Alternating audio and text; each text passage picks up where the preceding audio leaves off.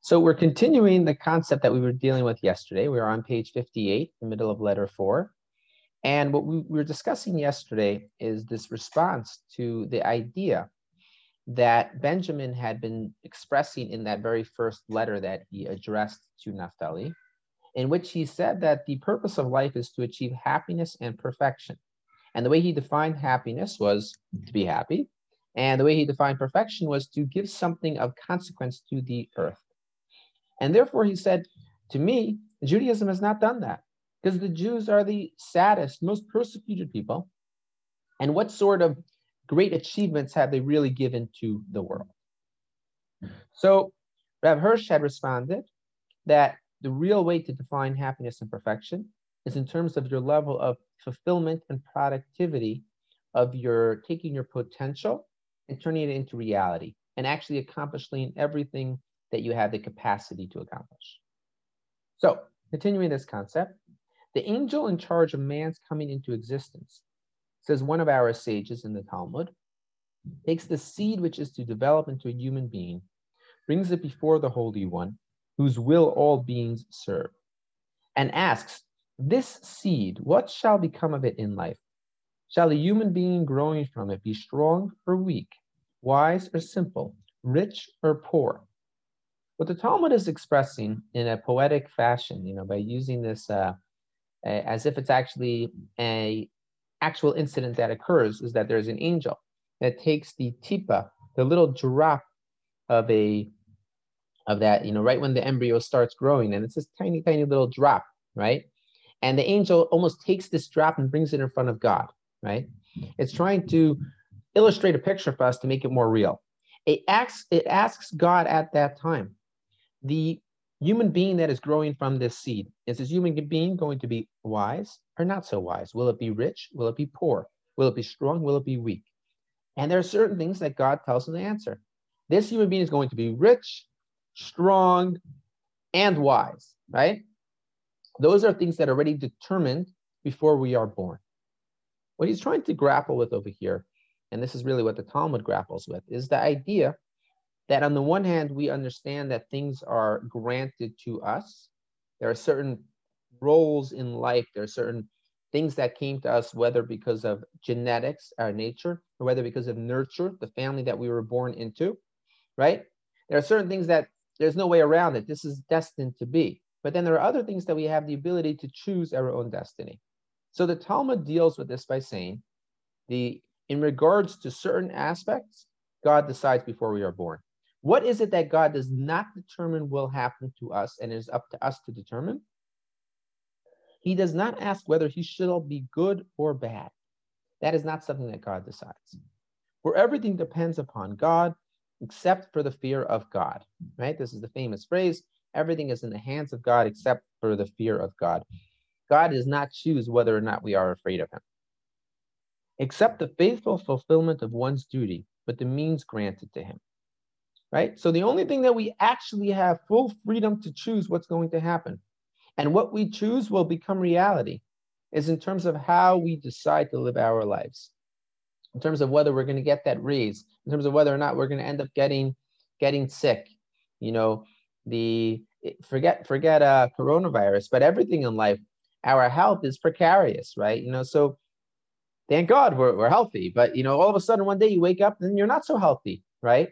Is there any way to really stop that from happening? I was speaking with an individual this week. He's in his mid-40s and he's in great shape. And he told me, you know why I work out so much? Because my mother's in her 70s and she's not doing so well physically. And he doesn't want to end up like her. I didn't say anything to him, but the reality is we can do anything we want. And of course we should be healthy. And of course we should take care of ourselves physically. There's no guarantees. There's no guarantees at all. The only thing that is in our capacity is the choice to figure out if we want to do the right thing or the wrong thing. Thus, let us not judge man by all those things that are not really in his hands, but rather by that which God put entirely in his control and which therefore can alone constitute his greatness, his fear of God. So when you're trying to judge whether or not Jews can achieve happiness and perfection, let's be clear.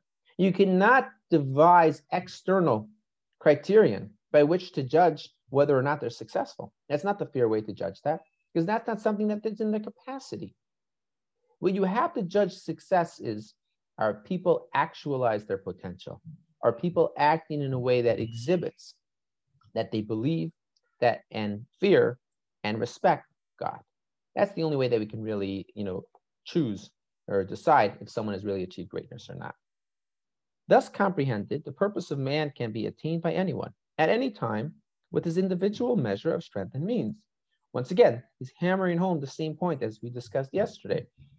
When we talk about who achieves a higher pinnacle in life, the person who starts off with all advantages, and there's a phrase that they call it these days, right? The person who was born on third base and thinks he hit a triple, right? As opposed to the person who has all the advantages handed to him. Yeah, of course you ended up at third base. Of course you're a millionaire. Well, your dad was a millionaire and he bequeathed you $1 million. That's not a big deal. The person who grew up in the projects with being raised by a single mother with his father in jail, and he ends up being a respectable homeowner with a two-parent household and has some money saved in the bank, perhaps he's done a lot better for himself considering where he started from. Whoever in his lifetime fulfilled the will of God towards the creatures brought into his orbit, wronging none, assisting each one to the best of his ability to reach the goal that God intended for it. He was truly a man. He expressed justice and love in his life. His entire life, all of himself, his thoughts, feelings, speech, and action, even his business transactions and personal enjoyments, represented service of God. Such a life transcends all vicissitudes. Whether in luxury or privation, abundance or want, whether with tears of joy or of sorrow, such a human personality, unchanging almost like God, sees in every new blessing, as in every loss, merely another challenge to tackle anew the same unchanging task. Now, that's a lot to unpack over there in an important paragraph, but I think we can say this encapsulates anything that is good about. For someone was asking me recently about the Stoics, right? The philosophy, the Greek philosophy, the Stoics philosophy, the idea of taking everything with equanimity and recognizing that this is what's going to happen to you no matter what. And then the question is, how do you react to that, right? To ensure that we recognize that, it is what it is. What's important is how we react. So that idea specifically is certainly something that Judaism is completely in tandem with, in unison with. The idea of how do we react to external circumstances that have an effect on our life. And also, Viktor Frankl, right? The Search for Meaning, the psychotherapist who from Vienna, I think he was, and he went through Auschwitz and he wrote this beautiful book talking about his experiences in the Holocaust and how the truth of the matter is the one who was victorious is the one who reacted properly to the circumstances that they were put in. And ultimately in life, that's the only way that we can really figure out is how we react to circumstances. These are all things that are really based on a Gemara, in truth. There's a Gemara. We did it this past Friday morning in our Tefillah class. And the Gemara tells us that when we have certain types of incidences occur to us, then we thank Hashem for having done good for us. And we have other types of incidences, sad incidences, not happy incidences. We recognize that Hashem is the true judge, right? So what are we saying? We're saying is that no matter what, Hashem does what is good for us. No matter what, Hashem is in charge of the world. But not always do we see what exactly is going to happen and what exactly is going to be the true result. But what we are mandated to do is to react with the proper sense of equanimity and to keep that sense of faith that what is happening to me is happening to me because it is supposed to happen to me.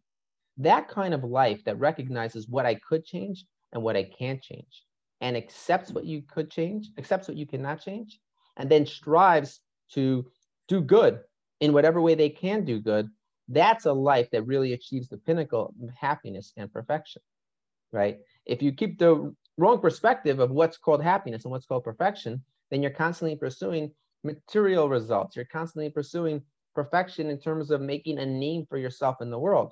Judaism doesn't focus on that at all. Judaism focuses on what did you do with the vessels that you were handed, with the cards that you were dealt, how did you operate in life? That's the most important thing in life. And that is the true measure of success, perfection, and happiness.